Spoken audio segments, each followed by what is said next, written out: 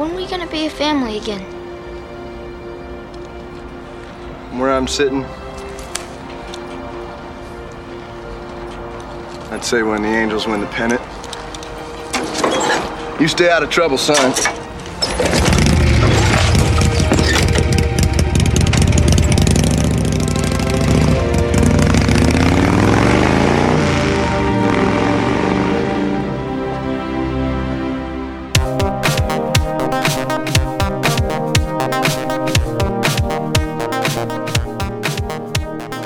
Man, you really left that kid in the dust. Is there anything more disrespectful than just revving your motorcycle as you drive away from your kid that just wants to be with you? Yeah, I was like, what? Sorry, I can't hear you, son. What? Motorcycle's on. See you next time. Bye. See ya. Bye. Peace out. Dad? I mean, it's like, my heart breaks thinking about that, man. My heart is already broken just thinking about poor little Joseph Gordon-Levitt. Oh, maybe the kid sucks. I don't know. Way to grow. Way to raise him. Welcome back. You don't know both sides of the story. Did you talk to the dad? You don't know both sides. This is episode 77, Angels in the Outfield. As I flap my arms, you can find us on the web, thelastropodcast.com, on Twitter at thelastropod, facebook.com/thelastropod, Apple Podcasts, Spotify. Head out to Apple Podcasts, leave us a 5-star review. Thanks to a couple people left us some 5-star reviews this week. Thanks again. Huge shout out to everybody. Yeah, freaking Angels. Appreciate it. Angels at the microphone there. Angels in the lifted up this podcast. Christopher Lloyd just flew in and just hit that button. But there's no saving us. There's no saving us, Drew. We suck. Back this week, 1994. What movie did we do here? 1994, Angels in the Outfield, directed by William Dear, D-E-A-R. Drew. That can't be real. Family/fantasy/baseball/faith movie? I don't know. IMDb 6.3 out of 10. Too high.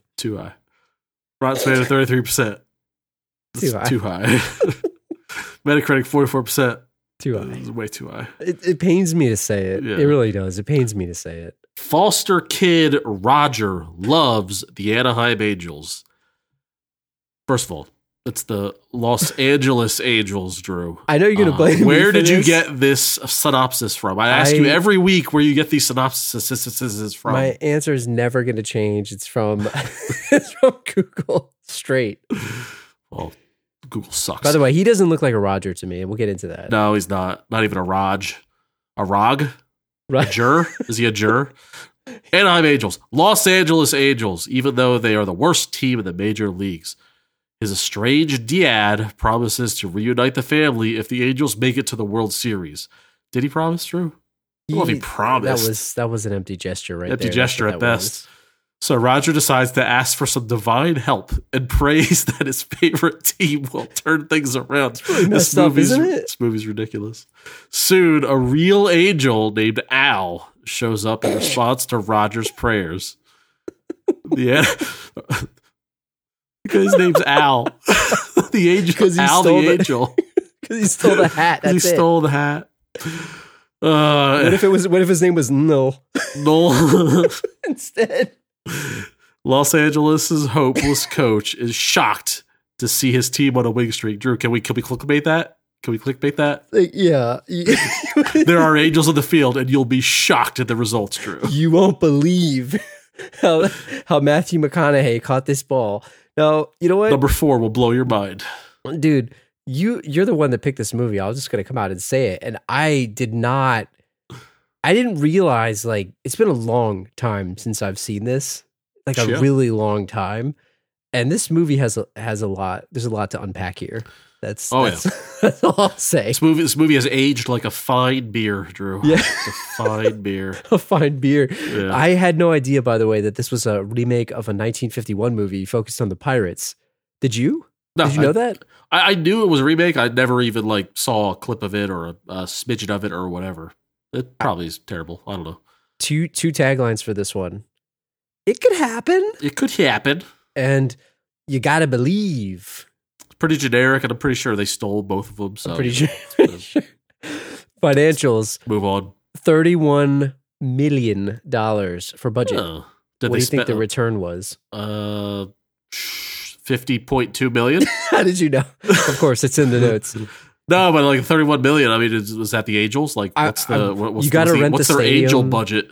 You got to rent the stadium. The Angels, I guess the special effects. I don't know if they used ILM at that time. I don't know how they did it. Christopher Lloyd maybe was getting paid a lot of money, although it's after Back to the Future. Yeah. So I don't know. He's not really in high demand at this point. I don't think he was breaking the bank. But what did you think of the special effects, real quick, of the Angels?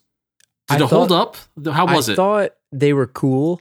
It's what I expected out of a movie from 1994. It didn't look awful. Like, I'd rather they do it that way. You know what it reminded me of? Ghostbusters, when they show the ghost. A little bit. Like, with the light around them. Sure. I'd rather it be that than some crappy CG like Lawnmower Man. Like, it's much better, like, with the halo glow. They put some money into it to make it look semi-decent, even to this day. And fun fact, real quick, a nonsensical fact. They actually filmed the baseball scenes in the Oakland Coliseum. Oh, really? Yeah. Not factually They did correct, not use the California A's stadium. I've Angels, I'm sorry. Just thinking about this movie, I'm just going to say this right here. For a Disney movie, and this is a Disney movie. Yeah. This is a dark movie, even though it's about angels. Like, I'm talking for a PG movie. I was thinking, hey, maybe I should watch this with my daughter. I'm glad I did not. Some adult themes. Sure. Because it's like, oh, it's angels. They're playing baseball. Like, whatever, you know? And I feel like it just, for a Disney movie, like, one, it was pretty openly, you said faith. I guess it's not religious. Like, a Disney doesn't really do that anymore. No. There was smoking. There was cursing. Like, there was, people being mean and punching each other. Like, that doesn't really happen anymore, death. Right? Yeah.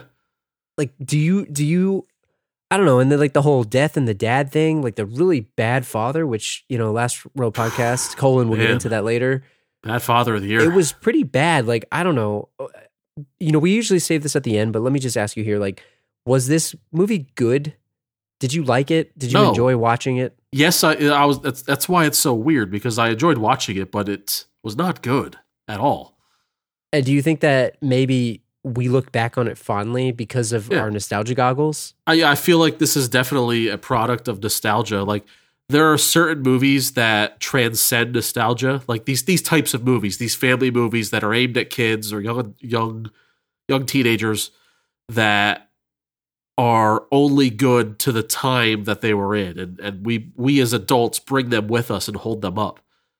And I think this is one of those movies where it's kind of a piece of crap. Like, honestly, like, I hate to say it, it's not very good at all. Yeah. But we look back and we think fondly, and like, we haven't seen this movie in decades.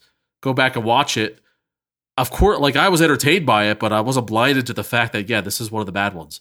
And the story's kind of all over the place too. It's, I don't know, you look back on like Little Giants, like, I don't know, I kind of sort of in the same category. I think that's one of the good ones. That's one where a kid today could appreciate Little Giants. Whereas I think if you showed a kid born in, I don't know, if a kid was born in 2012 and you showed him this movie today, they'd probably be falling asleep or wanting to watch something else 20 minutes in. You know? And I think, I don't know, maybe it's 90s baseball. That's like, baseball, like, I'm just be on the record, like, I'm not the biggest baseball fan around. And like 90s baseball to me is like even more boring. I don't know. It just seems like maybe that. And the movie was, it's hard to describe because it was about these angels doing stuff, but it was also more about the kid. So it wasn't outright a baseball movie. It was Joseph Gordon-Levitt just being like depressed for 90 minutes, wasn't it? Which is sad. I feel bad. Like, I felt bad watching it. Like, especially, I mean, you heard it in the beginning, right? The dad is like, I mean, kid's been through the ringer, man. Let's just talk about that. Let's just jump right into it. Like, Roger, Joseph Gordon-Levitt, one of the few child actors that seems to have been able to transcend his career and make it. Let's talk about Roger and his situation. He lives in this temporary foster home with this angel herself, Maggie, like a real life angel. Oh, yeah. Who's taking care of these kids. And she has a license for what is like a 6 month or less type placement, is what she said. I was paying attention. she she takes care of these kids until they get actually placed, right? So he's in this place because his dad dumped him off there? Like, sure. What is the speculation? Because they said his mom died, but tell me more about this. I believe the quote was, well, your mom died, and I couldn't take care of you. You know the situation. Like, that was the quote. You get it. He said to his 8-year-old, I'm going to say he's 8. He might be older. I'm thinking this kid's 8. So right? You get it. Yeah, you get it. You get it. Like, does he get it? I don't think he gets it. How do you think his mom died? And was this, were they like a good family before his mom died? Like, give me the lowdown on what you think the situation was. I like to think about what was and what could have been, right, in these types of movies. So I'm thinking that the mom and the dad either had to have been on the outs or they were already divorced, right? Yeah. And the mom was a really good mom. Otherwise, the kid would be messed up, right? Well, that's the thing that impressed me the most. With this kind of dad. That's the thing that impressed me the most about him. For typical tropes in a movie, like you even saw one of the other kids in the foster care. Like, I didn't know how long he had been with Maggie. It was probably less than a year based on the fact that she had the 6-month thing. But he was a really, like, fundamentally, it seemed like he was raised well. And that dad certainly did not raise him based on how they showed that. So I'm thinking the mom herself was a saint. Yeah. She died tragically, like, say, car accident or maybe sickness. Maybe cancer, 6 months or less to live, that kind of thing. And the dad was like, when she died, unexpectedly, the dad was like, whoa, kid can't live here. What are you talking about? I never thought about the idea that maybe they were already divorced. I didn't even think about that. Yeah. Because the dad got a letter in the mail saying, hey, your child's mother is now deceased. You are to now have sole custody of young Roger. And he goes, oh, no. Well, you know what? They missed a prime opportunity for his mom to be one of the angels, didn't they? Yeah. Well, why didn't they do that? That would have been a little heavy-handed because no. Because the reason the angels are there is because he wished upon a star that the angels win the pennant to get back with the dad. And the mom would not have wanted that. Yeah, she's not going to be an angel for that. She would have blocked. She would have been swatting fly balls away from the angels. I'm telling you. Dude, that's why they're not really angels here. That's why I get paid the mid-bucks to be in the movie biz, because I suss these things out. I think the other thing that I was surprised that they didn't take the angle on was that Maggie was like the actual like head of the angels, because she's a real life angel taking care of these kids, and maybe it could have been that she was summoning them on his behalf. Like, I thought that would have been a cool angle. I was surprised they didn't take that. Yeah, that they could have, because like, what do you mean? Like at the end of the movie, like she like flies up into heaven or something like that. She glowed or something, or maybe she winked or something that they could have done. Can an angel own a home, like let alone a foster home? Is that no? Because then after they all moved out, right, the home would have disappeared. And it's the home. You know what I mean? That wasn't really there at all, and she was just an angel taking care of them. There we go. See, we already improved the movie right there. I like it. Tell me, but reboot. Tell me more about this dad, because, dude, like, I want to know your thoughts. How bad of a dad is this guy? What did we say during, I believe it was The Day After Tomorrow? The next time we run into a bad dad in a movie, because it's such a trope that we're going to have to create the bad father barometer. Yeah, I think you need to do it now. Yeah. I mean, it's about this time. guy, first of all, it's like it's like a checklist of like actions that this guy just like knocks everyone out of the park. Does he smoke? Does he drive a motorcycle? Does he have a leather jacket? Did he break a promise? And if so, how many? Does he show up unannounced? Does he show up unannounced to disown his son? Yeah. Was he, quote unquote, coming to get you, but not this time, son? I'm sorry. Timing just didn't work out. And was he divorced or just separated? And or does he have a girlfriend on the side who is not mother material? This guy definitely has a girlfriend. He might have 3 for all we know. I mean, this guy checks 7 of the 8 boxes, man. Do you think, now let me ask you this. Do you think that there was any scenario where the guy was kind of felt bad? He knew what he was doing, but he felt bad about it. Like, he looked like he had some remorse. He was embarrassed. Scenes. He was embarrassed because he's a failure. Well, that's true. He didn't feel, I don't think he felt bad for the kid. If he felt bad for the kid, he'd make it work, right? Like, he just needed to clean his hands of this situation. And he just kind of move on. It's like a meeting that you're not looking forward to at work. Yeah. That's what he equates this to. I gotta go through that meeting, and then once it's over, once that motorcycle drives off into the sunset, he's free until the next meeting that he's dreading in like 3 years from now. I can't hear like a motorcycle driving away now and not think about him just like blowing smoke at this kid. Every motorcycle driving away is a father leaving his son. It's really messed up. Every single one. It's pretty messed up. And I'll be honest, like, this is one of the worst fathers that I've ever seen in a movie. Yeah. Like, I mean, he wasn't physically abusing him by any means, but like, this is messed up. This kid is like a nice kid. He's like an Ethan Hawke freaking knockoff. You ever see, what was that movie where the Richard Linklater? Oh, Boyhood? Yeah. He was like Ethan Hawke's character, good. but like the worst versions of all of it. You know? What about the other dude that was like the abuser? That guy's bad in that too. That, we can't do that movie. Well, that's the worst father. That's the worst kind of father. That's the worst father. Yeah. But I think, not to beat a dead horse, but this guy's pretty messed up. And throughout the show, like, or throughout the movie, like, they're like we joked about, he showed up to court unannounced so that he could basically give up his rights to his parenthood, right? Yeah. If he had it his way, we would have been in and out of there and out the back door, so he'd have to see it again. He was trying to sneak in. Yeah. I thought maybe he felt embarrassed about the situation. He felt bad doing it. I mean, that's why he didn't want to see him, because he, like, the way that, and I'll give Joseph Gordon-Levitt some credit here. I thought he was actually a pretty good actor for a kid. Like, the way that he looked excited to see his dad, and then he was like, like he was just crushed. You hope that he didn't practice that in real life, Yeah, I mean, that's the kind of thing that really messes you up. But I was gonna say, Joseph Gordon-Levitt, to me, it looked like he was about to cry throughout the whole movie. Yeah, he has like that kind of look. He had like a pouty face on him the whole movie. I don't know if that's just his face or if that was like a character thing. He sort of has that face today, I guess. Yeah. Sort of.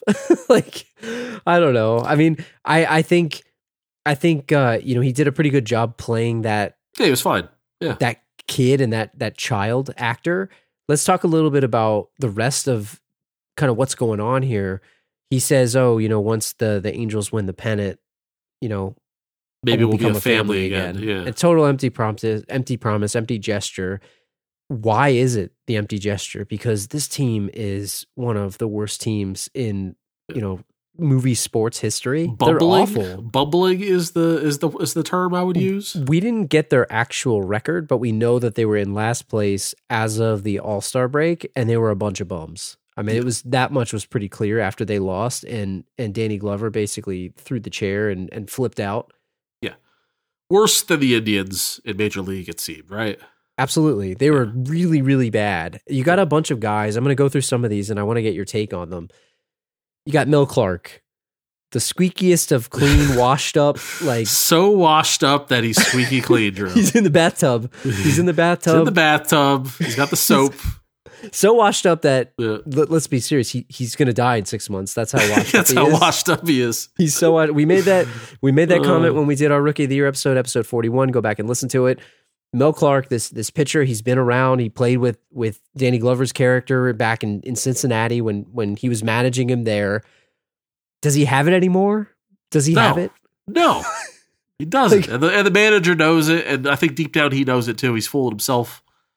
I think we got to let the listeners know that like we use that washed up joke in our like everyday vernacular, and it's so ridiculous.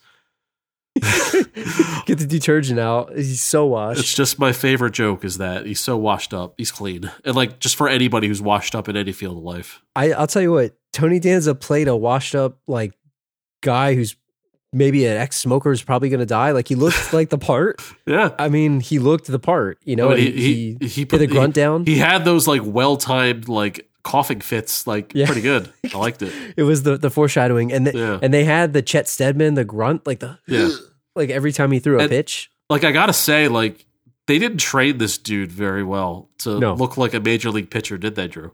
No, I was going to ask you, what did you think of him as an actual pitcher? Did you believe him? He just looked like he was playing catch. Like he had the little side step move. I don't know. Maybe it was like pitchers were a little less flashy back in the early 90s. The 90s, right? No, but he looked like he's just throwing a ball. Like he did not, to me, look like a major leaguer with any kind of actual windup. Yeah, I wasn't buying it, but I liked him, but I wasn't buying him as the maybe pitcher. it's the motion of a guy with a shot arm who's like just doing whatever he can to get the ball over the plate at 84 miles an hour. I mean, they did call him a noodle arm at one point because he's got like the Peyton Manning. So like, in that respect, maybe it's a good motion. I don't know. Yeah, maybe it's like the best acting. You got Daniel Day-Lewis over there. Yeah. What about Matthew McConaughey's like early debut on film here? Besides Dazed and Confused, Ben Williams, center fielder. Did he have a line in this movie, Drew? He had a couple, I think. I don't remember him speaking. Did he have a thick Texas accent or no?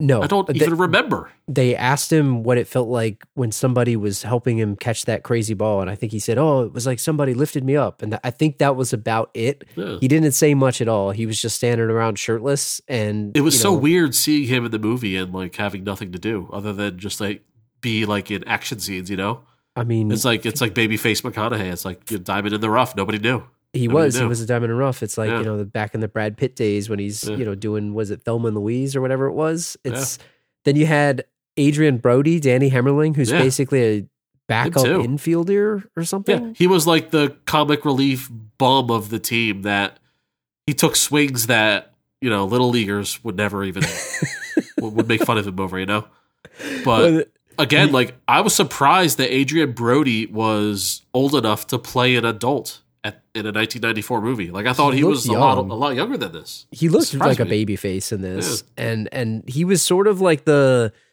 guy that maybe shouldn't have been on the team, but he was happy to be there. He was, Yeah, for sure. I liked him in that role. And then you had the catcher, Trisket Mesmer. Too fat to be a major leaguer. Come on, yeah, you can't be that big. He looked like an NFL lineman is what he looked like. You can't be that big and be a major leaguer, Drew. Come on, have some respect.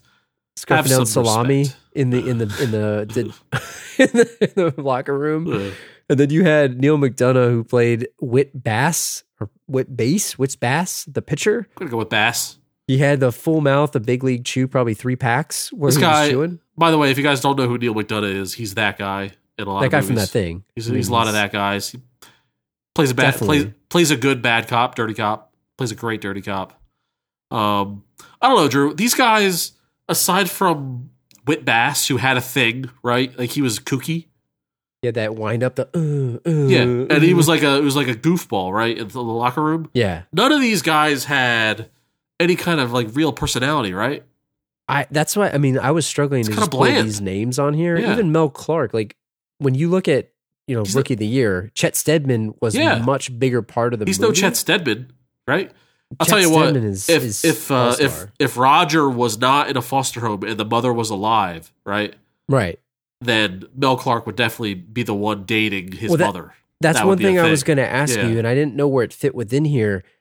Did you think this was better with a love story or without a love story? Because really, every movie has a love story these days. At least back in the 90s too. Like there wasn't one in here. Well, you couldn't have a love story. It's either love story or foster home. So you have to pick one. You could have foster home and Danny Glover falling in love with Maggie, and then they open maybe that's where it would go.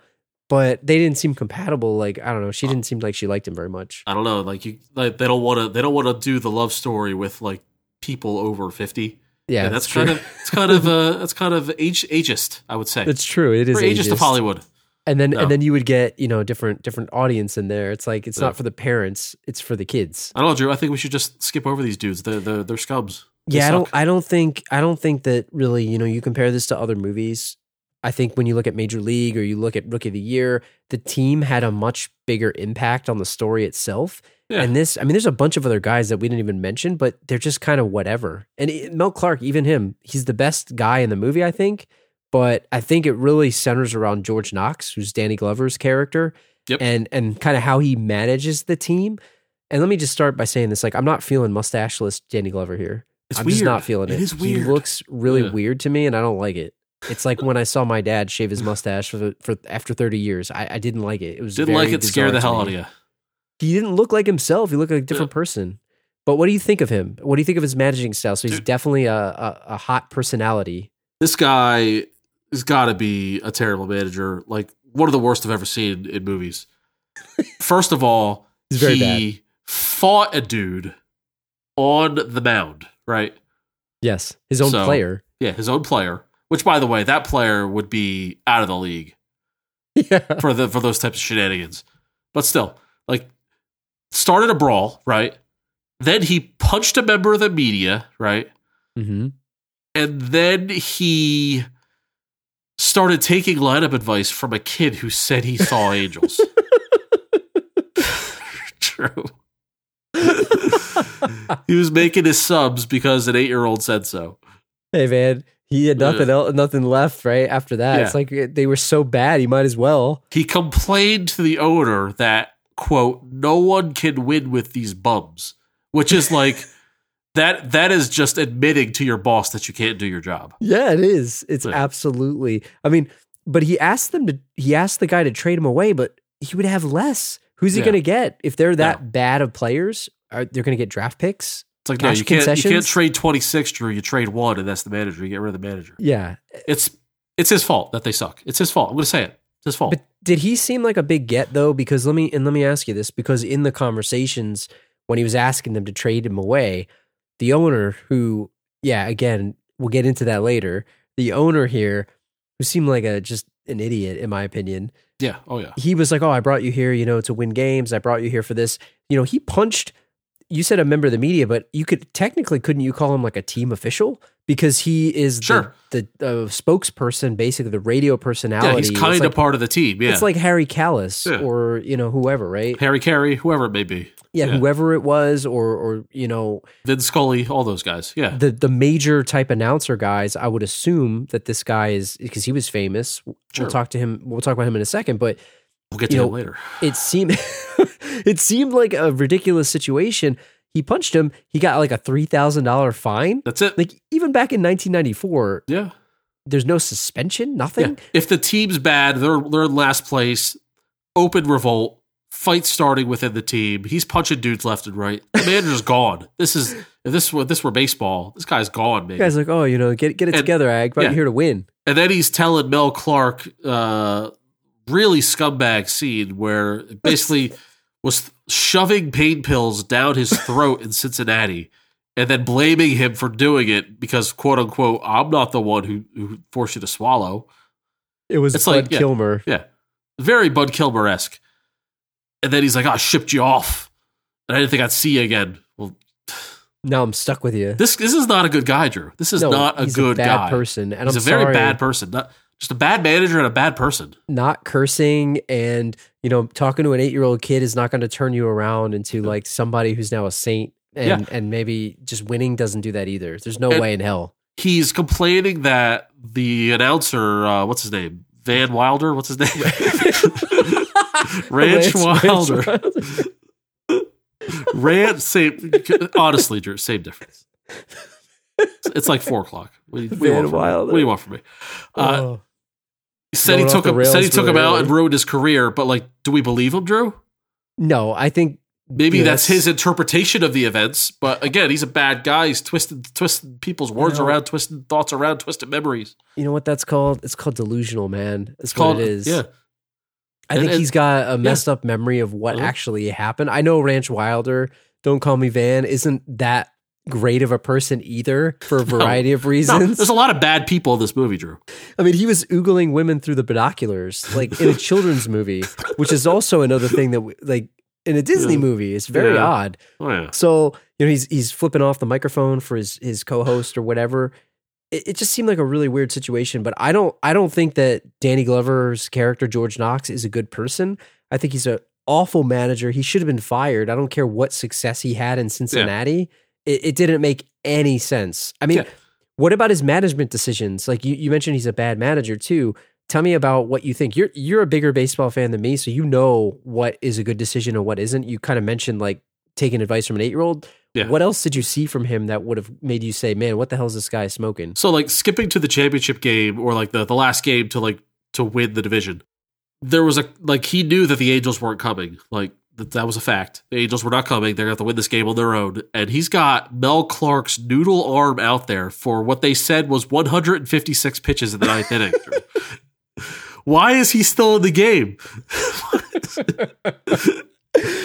And this was before Christopher Lloyd told the poor 8-year-old kid, that Mel has cancer. We probably shouldn't take him out of the game. Let him have this one. It was before all this was known. Hey man, he had the jacket on the arm. He kept it warm at least. Oh yeah, he kept it warm. He kept it real warm. 156 jacket. pitches. I swear. No wonder that he's stuffing pain pills down his throat in Cincinnati, Drew. Jesus Christ. They should have been juicing him up in the back too. You could imagine me yelling at the TV if I were watching a baseball game and the manager left Philly's pitcher in for 160 pitches. And he's just barely getting it over the plate. Why is he still in? I don't know. I believe in him. I believe in him. Is he the opposite of, what was it, Gabe Kapler? He's the opposite of Gabe Kapler. He's the anti-Kapler. He would basically pull guys. Let's take Aaron Nola out after 80 pitches, even though he's dominating. Yeah, let's take him out. Because analytics says so. He saw Angels in the bullpen. He saw them. That's probably what it was. Yeah. Like, I don't know much about baseball, but I know that that's ridiculous too. It's like, it's just ridiculous because, I mean, we're in the Philly area, right? So, Yeah. I watch baseball casually, but hearing all that stuff and people were so mad about that, like, and it's just like arbitrarily taking people out because of some number. That Tell you what, the Phillies fans would love George Knox as a head coach, as a manager. Let me tell you that. Well, let me say this, like, is this absurd to say? Because you know baseball better than me, but is baseball a sport where you can't really look at analytics because it doesn't really, like, for stuff like that? I don't know that analytics is going to help you, right? Isn't it based on feel? Like, some guys have it, some guys don't. I think you'll probably find that half the teams use analytics and half the teams use gut feeling. It depends on the type of manager you have, and I know analytics, front office you have. And I know analytics are a huge part, like when we talk about Moneyball. Like, I'm not saying like roster moves and stuff like that. Right. That's different. I guess I'm saying like something like that. Yeah, substitutions. Maybe I'm dumb. Substitutions is very old school. It's very a lot of the decisions are gut feeling. Yeah, like I think they have stat guys like to like offer their opinion, but I think they're routinely blown off. But I don't think they're going to be gut like feelings, where it's like a Doug Peterson going for it on 4th and 1 because it's 76%. Like I don't know. It's not as much as that, right? I actually think Gabe Kapler, if we're talking about Philly, very much uses analytics like to a fault, and that's probably why he got shit canned. Yeah, and now he's in San Francisco now, and who knows? I don't know if they're doing well or not. They're whatever, but. I think it's a gut feeling type of sport even to this day, more so than analytics. I mean, Danny Glover seems like the type of guy that if he wasn't working for this guy, the owner, he'd have been fired easily. But again, he has no gut feelings. He's taking advice from a kid who's seeing ghosts on the field, Drew. I mean, that's all he's got. We didn't talk. We'll talk about the Angels in another section, but. Do you think that Danny Glover is also a jerk for using these kids as a good luck charm? Because he doesn't see the Angels himself. Yeah, he puts them in the seats right by the dugout, and he's like, "Oh, give me a signal when you see an Angel, so I know what to do." It's like flap your arms, just using them, man. It's pretty messed up. And he's like making them watch all the games. It's like, make sure you stay by the phone on road games. It's like these kids have jobs. Are they getting paid, Drew? So I don't know. Again, let me ask you another I'm an amateur when it comes to baseball. I know you can pick up the phone and call, the bullpen and all that stuff, but can he take outside calls? I don't think so. That's an inline phone line there. That phone only goes to the bullpen, Drew. That's what I mean. That's a violation of baseball rules. I wasn't thinking in baseball, isn't it very traditional? Like you're going to break the rules, you're pretty messed up. It's like stealing signs and stuff. Like it's kind of messed up. And I was imagining, like I laughed my ass off when he's like, make sure you stay by the phone. I'll call you on the road games. I'm like, this guy's a cheater, man. Yeah. He's cheating. Making the kids, I swear to God, man, making them stay up late. Those kids go to bed at probably 10:30. Put an asterisk next to their name as they win this pennant and start to champagne over nothing. It's cheating. It's cheating. Let me ask you about his relationship with the media relations guy, David Montaigne. I'll tell you, the only thing I have to say about this guy is that he is Fred Armisen's brother, isn't he? Yeah. Or father or something. I know this actor. This actor is famously, I'm a huge Curb Your Enthusiasm fan, as I know you are. He's the guy that is the restaurant waiter that Larry gets into a fight with over taking food home with a doggy bag. Home for a dog. To feed to the dog. You can't feed it to the dog. Coincidentally, his name is Davide. Davide. But what is this guy's actual job? Like, he turns into a babysitter, but what was he actually hired to do? I think he's like a PR guy. He's media relations. He only did a little bit of PR in the beginning where he basically helped them take a photo. That was it, right? Well, that's the thing. Somehow, some way that Danny Glover is his boss or is responsible for hiring or firing this guy. So like he has the authority to fire him or something. I don't understand why. This dude got so he can tell him what to do. This dude got used and abused. I mean, he basically was the babysitter of the kids as Danny Glover was using them as his lucky rabbit's foot good luck charm. Yeah. He got mustard stains on his linen suits. He got nachos up his ass. Like he sat on there. Is it fair? I'm just realizing this now. Is it fair to say that his scenes are the only scenes that were like naturally funny? Oh, I actually was laughing. I was laughing like, very hard. I'm trying to think of other comedic instances within this movie, and I'm not struggling to remember any besides scenes involving this guy and the slapstick humor.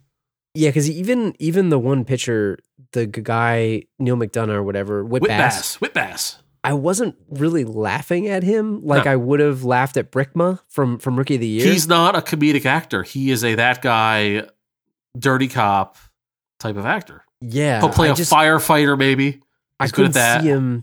He played Damien Dark in the Arrow show back in the day on CW. That was another thing where I saw him, and I couldn't see him as really much of anything else. But this guy was actually pretty funny. I thought he did a good job. He had that straight face, like seemed constantly annoyed. Fred Armisen got it from somewhere, man. It's like this like, every time I saw the guy, it was like I thought it was an SNL skit. Him just messing up at the ballpark, but. What would you do if you had to take care of these kids? Like, why couldn't he just quit the job? He was like, "Oh, you got to fire me by Friday. Can you just quit?" Drew, if I have kids, like I would be the deadbeat dad, Drew. So you'd be riding your motorcycle. Yeah, I'd get the leather jacket and the motorcycle. Like I'd be lighting up cigarettes in other people's homes. You live the part. That's what I'd be doing. Let's talk about Ranch Wilder for a second. So great name, by the way. Yeah, played magnificently by J.O. Sanders. J.O. The triumphant return after he was on The Day After Tomorrow a couple episodes ago. He's got a contract. Quaid's friend. Drew, he's got a contract. Drew. He can't be fired. I mean, I've got a contract. Is he an official of the team? Tell me about how baseball announcing works. Is he actually part of the team? Is he a media member? What is this? I feel like if you're the play-by-play announcer of the team of the radio station, you are a part of the team. Like I feel like you'd get a World Series ring. You get the ring. You get the ring. Like you're part of the team. Yeah. Are you an employee of the team? Because he's not on like NBC. It's the team's radio station. Yeah. Yeah. No, he's an employee of the team. It's all affiliated, but he's also like writing articles and journal. Is he a journalist? And he's doing asking, video too. He's asking hard hitting questions, and I feel like this is a job that's all rolled into one to where it's like he kind of has his own thing going on. He does. And he has this weird antagonistic relationship with George Knox. So the little bit of backstory on Ranch Wilder is that he was a former player who, as you mentioned earlier in the episode, George Knox blames for ruining his career just as he was getting good, which sounds like a total excuse, in my opinion. Sounds like delusions. He sucks just as bad as George Knox does. They both suck together. But the question then, he turned into the Angels manager, and then he got fired, and then he became the team announcer? No. How realistic is that scenario? Because it doesn't seem like it would be right to me. Yeah, I feel like the manager would never turn into the radio announcer for the team. It's like former players do that, not former managers. Well, normally, like the main broadcaster, you need to have some type of like, doesn't it take years of broadcasting experience to become that? Like, you need to be the play-by-play guy for sure. And also, like, if he got fired from being manager, there's got to be like a vendetta. It's like, why would he want to do the job? And B, why would they want him? He's probably got bad blood. He's going to talk shit. You fire somebody, you want them as far away from your company as possible. You don't want them being an employee. Like, we're going to fire you.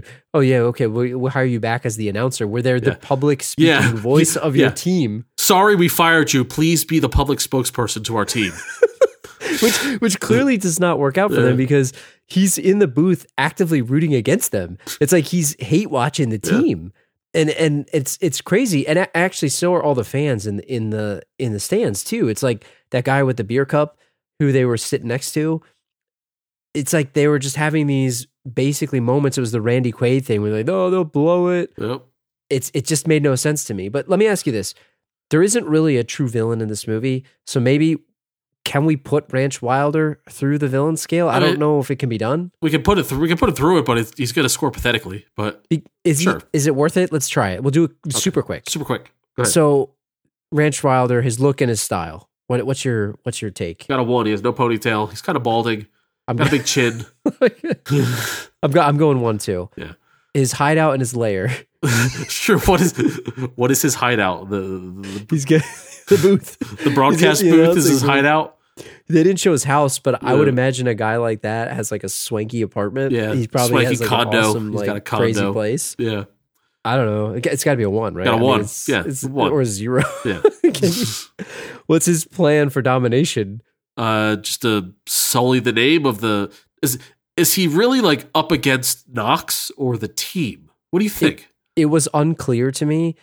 It seemed like he was up against Knox, but as a result, it was bleeding over into the team. But maybe they've been so bad for so long, and he's mad about being fired that he just is like sour on them. I'm gonna give him the benefit of the doubt and say he's solely against Knox, and if he gets Knox fired, he's gonna consider it mission accomplished and then become a better announcer. So I'm gonna give his plan a 3. You're giving him a 3? I'm gonna give him a 3 for plan because he was doing a decent job, and I'm giving him a 2. He sussed out the Angel nonsense, so like he kind of got somewhere. He was hard-hitting investigative journalism. He talked to that kid, man. He talked to the source. He talked to the 5-year-old. Yeah. He found the source. What about his henchmen? Did he have any? Did he have muscle? Is he a sub-boss? I mean, his booth mate definitely was not a henchman. I'll tell you that much. That guy was weak. Yeah. I'm going to go 1 there. 1. I'd be 0 if I could. Right? Yeah. So he has a 6 one man gang. He's got a 1-man gang.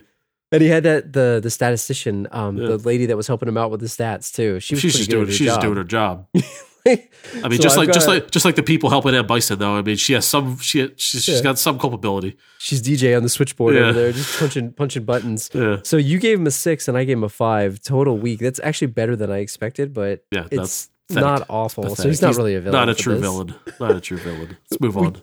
We can't talk about this movie and not talk about the Angels themselves. Get to the Angels, Drew. We're like, an hour in here, and we haven't even talked about the Angels yet.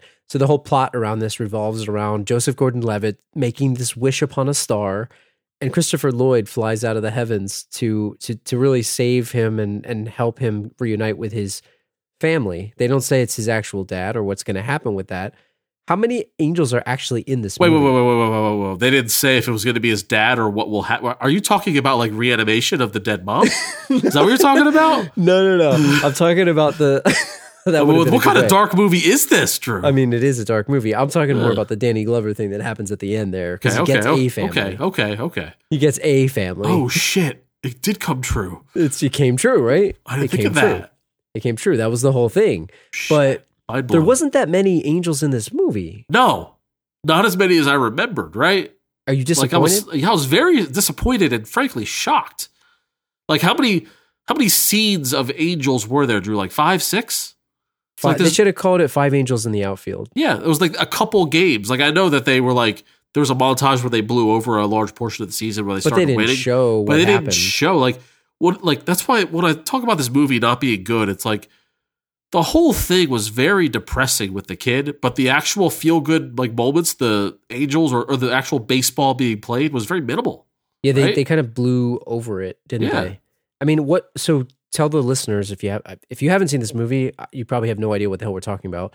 But the angels come and they assist the players on certain key plays. So the way it works is only Joseph Gordon-Levitt's character can see the angels.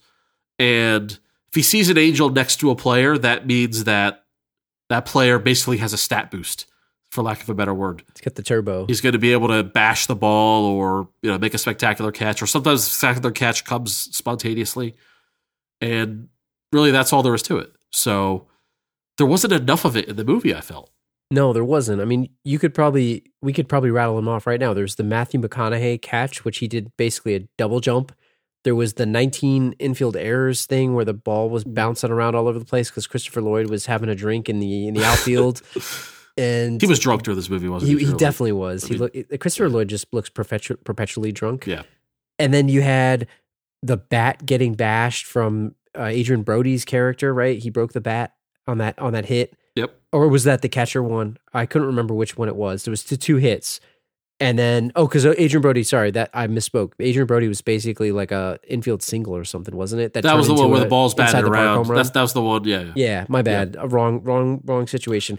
Then the catcher broke his bat. Then you had, I think, another catch of Matthew McConaughey going through the outfield wall. Basically, he should have broke his arm going through that. I can't even remember. There was probably maybe one or two more, maybe. Yeah, total? But these happen so quickly, and it's like it's just not enough action and comedy, and too much of like, it wasn't even tugging at the heartstrings. It was just like, it happened. I don't know, just negativity, and these things happened. You asked me this before, and maybe, I don't know if you want to talk about this now or later, but how would this actually be covered? Yeah, by the media. That's like what really, specifically. Yeah, that's what really got to me. So the first action of an angel was Matthew McConaughey makes an impossible catch where he basically does a double jump, and it's clear that it's not a human maneuver that he did. And they show it in the movie. They show it on instant replay, and then the manager is like, "Oh, what did that feel like?" And what did he say? He said, "Oh, it felt like someone lifted me up, boss." So, like, imagine that clip running all over like SportsCenter and all that, or imagine it today in GIF form on Twitter or on Instagram, all the way through.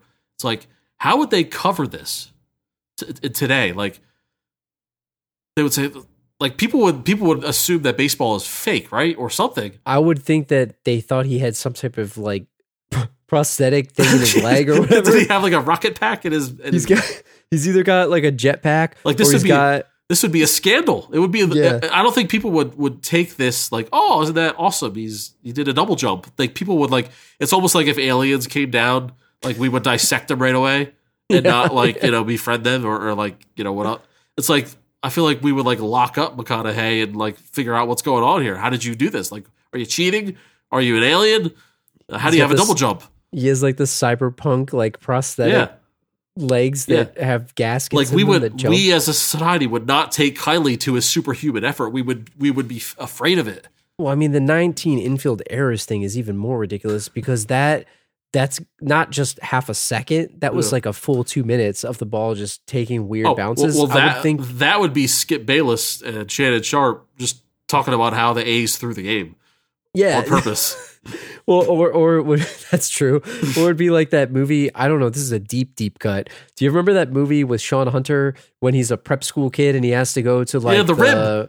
Yes, I don't know. Magnetic rim. Yes. Yeah. Summertime Switch. Summertime Switch. Which is a fantastic movie that probably nobody's ever seen.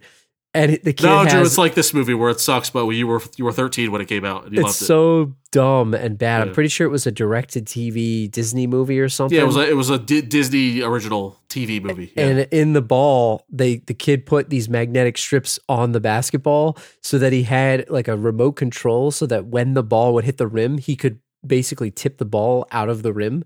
Yeah. That's what that would be, basically. That's a deep cut. I don't know if anybody knows. I like that. Good call. Good pull. That's a good one. Good pull. What do you think about Christopher Lloyd, right? So he's the head angel. He comes down from the heavens and he instantly just totally jumps in front of Joseph Gordon-Levitt's character, scares the hell out of him. Drew. Calls himself Al. You can call me Al. I have thoughts on Christopher Lloyd's character, Drew. What about him? Aside from Christopher Lloyd, like the human possibly being drunk while filming this movie, I don't have this based on fact. I'm just going on what I see on the screen. So that's what I'm going by. Christopher Lloyd's character is a questionable angel at best and an evil angel at worst, and in all probability. Would you agree or disagree? Evil angel? Is he basically a demon? Because isn't that what they are? I don't know, man. Demons? First of all, like, this whole reason for being there is cheating. They're cheating. That's true. First and foremost. I mean, they are cheating. Like, they're the good guys to the Angels, but like, what if you're the White Sox or the Tigers or the A's? Yeah, it's kind of messed up. And it's like you're losing these games, and you're not supposed to be losing these games, man. They are cheating. They're messing with other teams' victories. Well, let me ask you this: Are they helping enough in the game? Are they only showing us one play? And does it become a thing where these guys are actually good and the Angels are getting the most out of them? Like, I guess I'm not sure how to interpret the acts of the Angels, if you know what I'm saying. So I think the movie is trying to tell you to like have faith, not just religious faith, but like have faith in yourself and your ability. And you didn't need us all along. You could do it. Like, somehow if you cheat for 60 straight games, but you have to win the championship on your own. So if you happen to win the last one by yourself, it's fine. Like that's what Christopher Lloyd's trying to get us to believe here. That's like What do you cheating think on a about that? test. That's like cheating on a test the entire school year and not cheating on the final. Yeah, Like, exactly. oh, I didn't cheat on the end. I did it on my own. Exactly. It's like, but I don't know how much these guys were actually good. Like, were they just on such a loser team Maybe that they they all were- kind of became Yeah. losers? They were told they were losers by the coach, and they were playing poorly, and It didn't help 'em. Self-fulfilling prophecy. That's Right. fair. That's fair. I mean, what would you say? So you say that Christopher Lloyd is evil here. Well, yeah. What not makes only him evil? not only the cheating, but he's telling a little 8-year-old kid to don't tell any adults, keep a secret. Which is total. You're creep not supposed move. to tell a kid to keep secret, Drew. That's a creep move. What else? He oddly confided to the 8-year-old Joseph Gordon-Levitt that Tony Danza's character has 6 months to live. He has cancer. That's a lot of burden to put on an 8-year-old, Drew. Dude, Did he have to tell him that? it wasn't necessary. It was absolutely unnecessary. He's like, and they're in this game, and he's like, oh, and the way that he approaches, he's like, he's gonna be one of us soon. He's like, what? And he said it with like a creepy smile on his face too, man. Telling you. Don't worry, he'll be Yeah. a great one. Yep. It's like he's dying. Yeah. Like, I get that they're trying to basically say maybe the message in 94 was, don't worry, even after you die, there's something else. But Yeah. that kid did not need to hear that. His dad left him. Yeah. He didn't have a father. Like he's going through. Nell's favorite player is about to die. He's going through these hardships. He Yeah. just like basically created a relationship with Mel Clark, and he's like, oh, he's got 6 months to live. Oh, he was a smoker though, so like, you shouldn't And feel bad. he said it so matter of factly to him too. The kid, like, is, obviously he has, has a relationship with death with his mother dying. yeah, So it's like this kid doesn't need this on his brain right now. it was messed up, man. It was messed up. I mean, I don't know. I guess there was foreshadowing with Tony Danza coughing the whole If you're time. and but- you're the kid, you have this crisis of, do I tell him after the game? Do I tell him? well, he So- couldn't keep a secret about the Angels. You Yeah. know he's going to tell him. Yeah, do I Because- tell him that he has 6 months to live? Maybe he can save his life. I don't know. So the whole time in the movie, right? Christopher Lloyd's character Al is telling him, "Don't tell anybody about us. Don't tell anyone." And all he does immediately after hearing that is, "Hey, there's an angel here." He creates the sign where the whole stadium Yeah. is flapping their wings. And Yeah, but they don't the whole know. thing but the thing with Christopher Lloyd that was weird was he was like, if you tell people about us, we're not going to come anymore.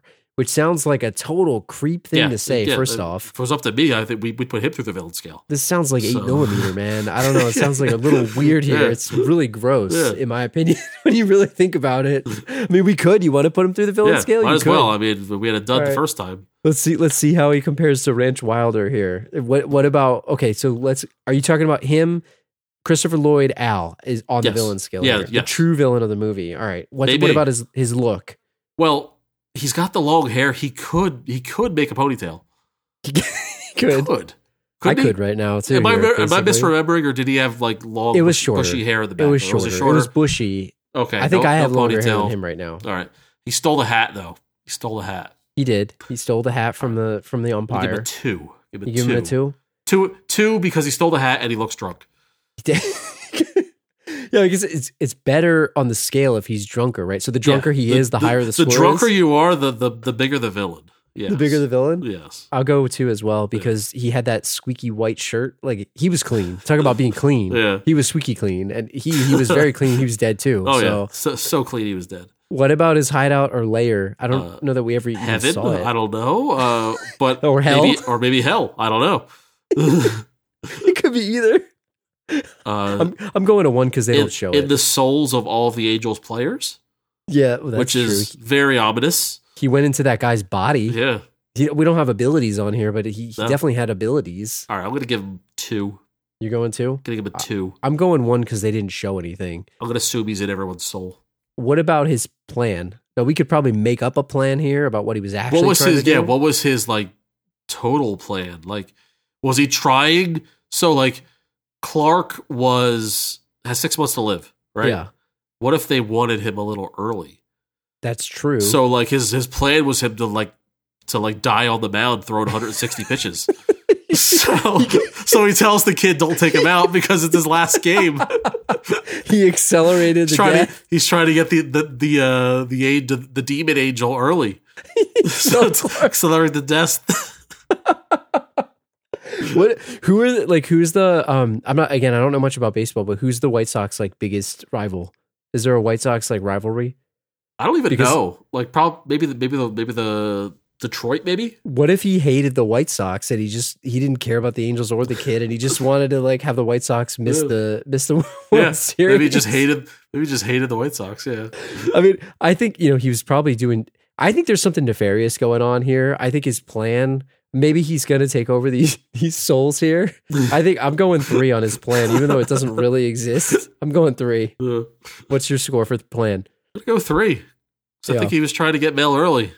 And what about his henchman? He had some muscle here. I mean, he had a lot of muscle. I mean, if the goal was to throw baseball games, I mean, it happened. What are you giving him? Give him a 5. They were effective, and they got the job done. 5. I'm going 3. So let's see. So you had 2, 2, 3, 5. So you got, what is this, 12? And then I got, 3, 6. I got 9. I don't know. I had an angel help me through math class all. You had an angel helped you move your pen. So he's definitely higher than Van Wilder. New villain of the movie. The official villain of the movie. Yeah. So let's talk about maybe just the press conference, because it's the turning point of the movie, and then we'll kind of wrap it up. The ridiculous press conference, Drew. The whole thing is that the Angels are coming into this, and they're, what are they, helping the players? They're helping in it, and it's been a secret the whole time. And then Ranch Wilder, hard-hitting journalism, he gets to the bottom of it because there's he says, he's like, something's going on here. Something's going on here. Like, what could be going on, really? From somebody who doesn't believe in angels. Well, Knox is making good managerial decisions, and it's not normal. So something's going on here. Like, something's going on. He knows to play a washed-up Mel Clark. Like, that's not nefarious. It's too odd. Why is he all of a sudden a good manager? Something's going on. Maybe his plan is higher here. Maybe his tactics are higher because he's like nefariously trying to figure that out. But they call a press conference because Ranch Wilder writes a hard-hitting story, front page, about how the little kid, Joseph Gordon-Levitt's friend, told him that they were seeing angels. Yeah. Based on hearsay from a 5-year-old, Drew. This is the definition. A manager almost gets fired based on hearsay from a 5-year-old. This is the definition of what you call clickbait journalism. Yes. It's hey, a kid sees that there's angels helping the team. Like, that would be laughed out of the newsroom. This is not a real story, and the owner took it completely seriously. And can you imagine a world where a guy gets fired for his religious beliefs? Oh, it's a lawsuit waiting to happen. Yeah. I mean, unless he was doing something, like he didn't do anything per se. He didn't talk about it. It was found out about him. And the whole, like, I'm going to give you 24 hours and we're going to have a press conference where you have to, like, it was basically like it was like a witch hunt. It was like they're going to burn, it's like fighting whether or not they're going to burn him at the stake. You got to deny this. You got to deny it. So let me ask you this. Is this owner this guy's the villain of the movie, the owner. The owner's the worst. He's too inept. He's too inept to be a villain. So he didn't care about Knox punching his own player and basically fighting him on the mound. He didn't care about him punching Ranch Wilder in the face, basically the team spokesperson. Everybody wants to punch Vance Wilder, though. But it didn't make any sense. And then all of a sudden, there's some hearsay story about possibly angels helping this team. We got to get out of this. I'm giving you 24 hours. Make your decision. Like, what is that? Well, how is that possible? Well, why do you think the team's so bad? You know, they picked all those players. They picked a crappy manager. They put a disgruntled guy in the booth for public relations nightmares. Yeah, it's not a very well run organization, Drew. I mean, if you own a team, and this is maybe a non-topic here, if you own a team, like he's just sitting in there reading the newspaper in the owner's like office. Like, would you just hang out in the stadium all day if you owned a team? I think I would. Yeah, sure. It's your place. It's your stadium. Now that I think about it, like this is a worse owner than the owner of the Cleveland Indians that purposefully tried to sabotage the team. You want to move the team? To move the team to Miami.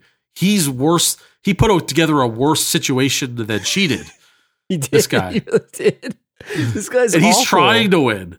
Well, and I thought, Maggie, the true angel of the movie, she raised a good point because in this ridiculous scene, they're having this press conference and then she's like, "Excuse me, I want to say something." Like they'd pull her out of that room. Who are you? You're a nice lady, but would you please GTFO? Let's get out of here. We don't know who you are. She raises her hand. She's like, excuse me, I want to say something here. But she raises a good point because think about, again, he's going to get kicked out for believing in angels, which aren't specific to any religion per se, right? It's a faith type of thing. But then you've got, she says it, nobody gives any crap to anybody about, doing the sign of the cross or whatever when they score a touchdown or ready to go pitch or something like that. I thought she brought up some good points there. Valid statements. She was hitting people up with some truth bombs there. Yep. But, so I thought this press conference was ridiculous, but it turns the tide of the movie because all of a sudden they're like, okay, cool. I guess we're down with the angels. Everybody believes in it. Do you think people came away believing that it was true? Because Knox had this soapbox speech about whether it's angels or faith or whatever what have you. You got to believe in something. It should have been written off as, we use the term angels loosely. It's a metaphor. This little kid, he's it's like a metaphor. 6 years old, said something, and they wrote a journalistic hit piece on it. Basically, it was a hit piece. It was a hit piece, and it almost got the manager fired. Ridiculous. That's too much power in the media. Too much power. It's ridiculous, So sports journalism in general is just out of control. It's like I think that's what happened in Philly here with the Eagles, but I think so. The movie happens. The pennant happens. They have this game, and the Angels come and basically say, "Hey, we're not showing up today. You gotta win it on your own. You gotta win it on your own." They trick Mel Clark into believing that there's a real angel. He throws this pitch, bailed out by great defense. By the way, it's kind of like selling your soul to the devil. It's like there's always a catch. The catch is you can't win it they can't win it with our help. You need to win it on your own. Do you think they would have actually been able to win without the Angels? I don't think they could have. No, if the Angels didn't exist, they never would have been in first place. I don't think they never would have climbed the standings. So, they win the game, everybody goes nuts, blah, blah, blah. And it's just the division, Drew. It's just the division. So that's the other thing that I want to ask you about, because we talked about this in episode 41, but my stance on champagning in sports and celebrating. Too much champagning. Too much. I have a Tom Brady stance on this kind of thing where, Tom Brady told somebody to shut the F up. And what are you crying about after winning the NFC championship? We didn't win anything yet.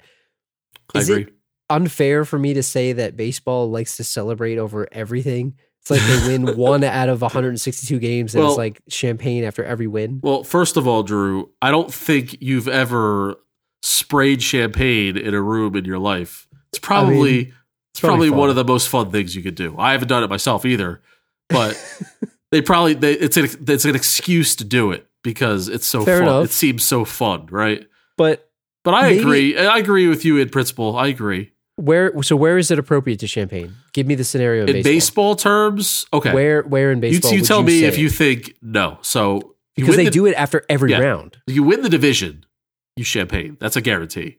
I still think it's early premature celebration. It's 162. If you clinch your division at game like 155, you can champagne that night because it was a long season and you did it. You finally made it. You could breathe. Play your reserves the next day. I'll allow it. That's a champagne situation. I still think it's weak because you didn't win anything yet. If you win the wild card round, if you champagne, you're an amateur. Yeah, but they all do it, don't they? They do it. If you champagne in the NLCS and ALCS championship rounds, that's okay in my book. You champagne. I still don't believe that. You don't champagne when you make it to the World Series? No, because you didn't win the World Series. Okay, great, you got there and you lost. You're a loser. It's a hard 7-game series. It's hard. It's hard, but all right. How about Tom Brady, man? You didn't win anything. How about this? What about the caveat? You don't champagne if you sweep. But you champagne if you win in 7 games. Maybe in 7. All right, I'll allow that. You champagne in game 7 only. But so teams will be throwing game 6 on purpose so they can wait on game 7 so they have the ability to champagne. I don't want to sound like a curmudgeon here either. I have the view that Tom Brady has where you didn't win yet. Like don't do it early. Like you didn't win yet, so you shouldn't celebrate. Like I get the idea of being happy about it, going to the Super Bowl or going there. Yeah, you should be happy about it, but you can't. Champagning is like. That is like a visible celebration. Yeah. It's like it's cocky celebration too. But I also think, what is it after winning? What is it, the wild card round or the first round? Whatever. Go to the NLCS or the ALCS. Going to that game. The mid-level champagne. It's like such a subdued champagne. It's a low key champagne, but it's like I said, it's so fun. It's like it's an excuse to do it. It's like such a subdued champagne where they're just kind of like sort of shaking the cups. And also a bonus champagne is a no-hitter or a perfect game. All right, I'm accepting that. But since they don't have the champagne on ice because it's such a spontaneous like beer, right? act, it's a beering. Yeah, well, and that's as fun. long as it's get a couple cases of bud, shake them up, spray them all over. That's fun. That's allowable too. See, that's even more rare than some of this other crap that they're champagning over. I get it. And I'm not trying to take away the feeling of being in that game. Yeah.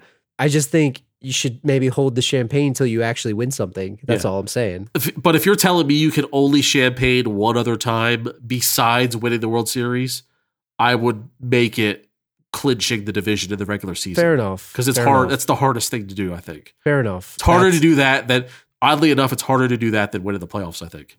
Fair enough. So before we get out of here, I have a couple random questions for you. Maybe you have some for me.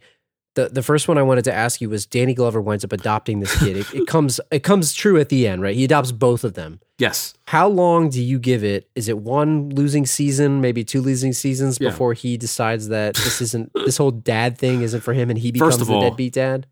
In a movie of unrealistic things, is this the most unrealistic thing? I believe the Angels more than I believe him adopting these kids. Unless he's like a degenerate gambler and he's like, he needs the fix of the win and he is their good luck charm. Does he have a wife? It's like, I don't think he is. I think he was single is basically the way that it looked like. Yeah. So single dad, baseball manager. What's he going to do like during baseball season? Like, I know like, school is out. These kids are not of like stay home alone type. They're too young. Right. Shit, they're just going to come to the ballpark. Are they going to come to New York on the road trip? Are they going to come to Detroit on the road trip? You know what? David, man, he's the babysitter. Yeah. 24/7. I'm not thinking, getting fired now. I'm thinking that he's thinking that kid's going to see Angels next season.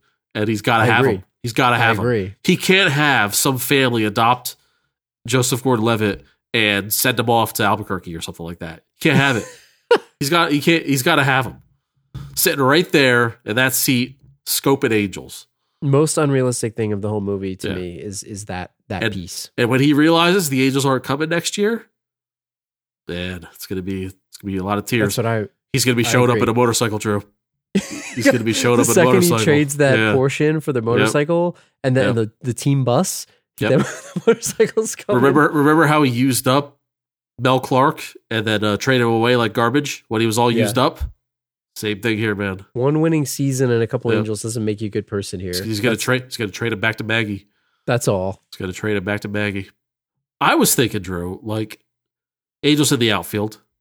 There's like a sequel that nobody knows about and nobody watched called Angels in the End Zone. Is this a football movie? Yeah, it's a football movie. Yeah, I didn't see it. I know it exists. I never saw it. It stars Christopher Lloyd, and that's it. Was it a direct-to-DVD or it was one of those, thing? direct-to-video Disney type piece of garbage. What else can there be Angels in to like help us in our everyday lives? Could they make a soccer movie? I mean, are you talking non-sports? It could be sports. It could be everyday life. Like, I don't know. Angels, could there like, I don't know. I can't think of a snappy title, but like to like help parenting, or there could be one to, I don't know, help your grandmother. I don't know. Angels just helping around the house, helping on Angels in the bedroom, Drew. Like sometimes if you need a better performance, I don't know. Yeah, skip the drugs. Yeah. Skip the drugs. Save the marriage. See, it's like maybe the movie's about like a divorce that's happening or something like crazy, and it's like the guy guy or the girl just wishes upon a star, and it's like, oh, help me out. Just help me out. It's like, but here's the Angels in the bedroom. You see, they'll just take you there, but they can't have you win the championship. So it's like if you're having trouble conceiving a child, it's like. Yeah, they can't. They can't help you. They'll help you practice. They'll help you practice. But when it comes game time, you can't win the championship with them, so to speak. They're not going to be there for you. This ain't Angels in the Outfield. We'll leave the people with that. Let's make it happen. So if I asked you for just an overall rating of this movie, we sort of hit on in the beginning, just to wrap this up so we can get out of here. Did you like it? Did you not like it? I don't know. I'm just thinking of the logistics of like where the Angels would be in the bedroom. Like, you know how they're like assisting the fly ball catches in the movie? Like, what exactly are they doing in the bedroom, Drew? I don't think we can get into that. No, the movie sucked. The movie sucked, Drew. The movie sucked, and I liked watching it. Is that what you want me to say? Because that's what I'm saying. Can you put that on the cover? This movie sucked, and I liked watching it. This movie sucked, and I loved it. I fully endorse it. Because I was 8 years old when I saw it, and it was a great time. Put that on the DVD case, man. I feel the same way. Like, I enjoyed watching it, but it was not good, and I probably won't watch it for a long time again. No, I'll never see it again. I'll never watch it again. I said that about Street Fighter too, and I think I also said that about The Day After Tomorrow. So we're on a pretty good streak here. We're on a good streak here. I don't know what we're doing next, but we'll see. We'll see if it can hold up. I'll tell you, we're picking the right movies because that's the way it should be. Well, thanks to everybody that's been tuning in. We've actually had a consistent release schedule here every 2 weeks. Yeah, we're doing it. We'll be back again next Thursday with our next movie on April 22nd. Thanks to everybody that left an Apple podcast review. There was 2 new reviews this week. Really appreciate everybody that's taken the time to actually go and do that. If you haven't and you're enjoying the show, head out to Apple Podcasts, leave us a 5-star review, say a few words about the show. We'll give you guys a shout out. Thanks to the folks that did that this week. If you want to send us an email, thelastrowpodcast@gmail.com. Visit our website, thelastrowpodcast.com. Go check out all of our old back catalog. Episode 41 was Rookie of the Year. We'll put a link in the show notes. Tweet us at thelastropod. Hit us up on Facebook, facebook.com/thelastropod. And we're using Instagram a bit more these days, instagram.com/thelastropod, at thelastropod there too, wherever you want to find us. And we'll see you guys in 2 weeks. I don't know, Drew. I'm just like picturing like the thrust is like the angel is behind you. He thrusts, which makes you thrust. With the creepy smile too, because no, it's all business. Oh yeah, they did have creepy smiles in the baseball Didn't they have film. the creepy smile like they're waving to the person? Yeah. Like who sees it? Do you see the angel, or does like the other person that sees the angels for you? Yeah, I guess you wouldn't see him.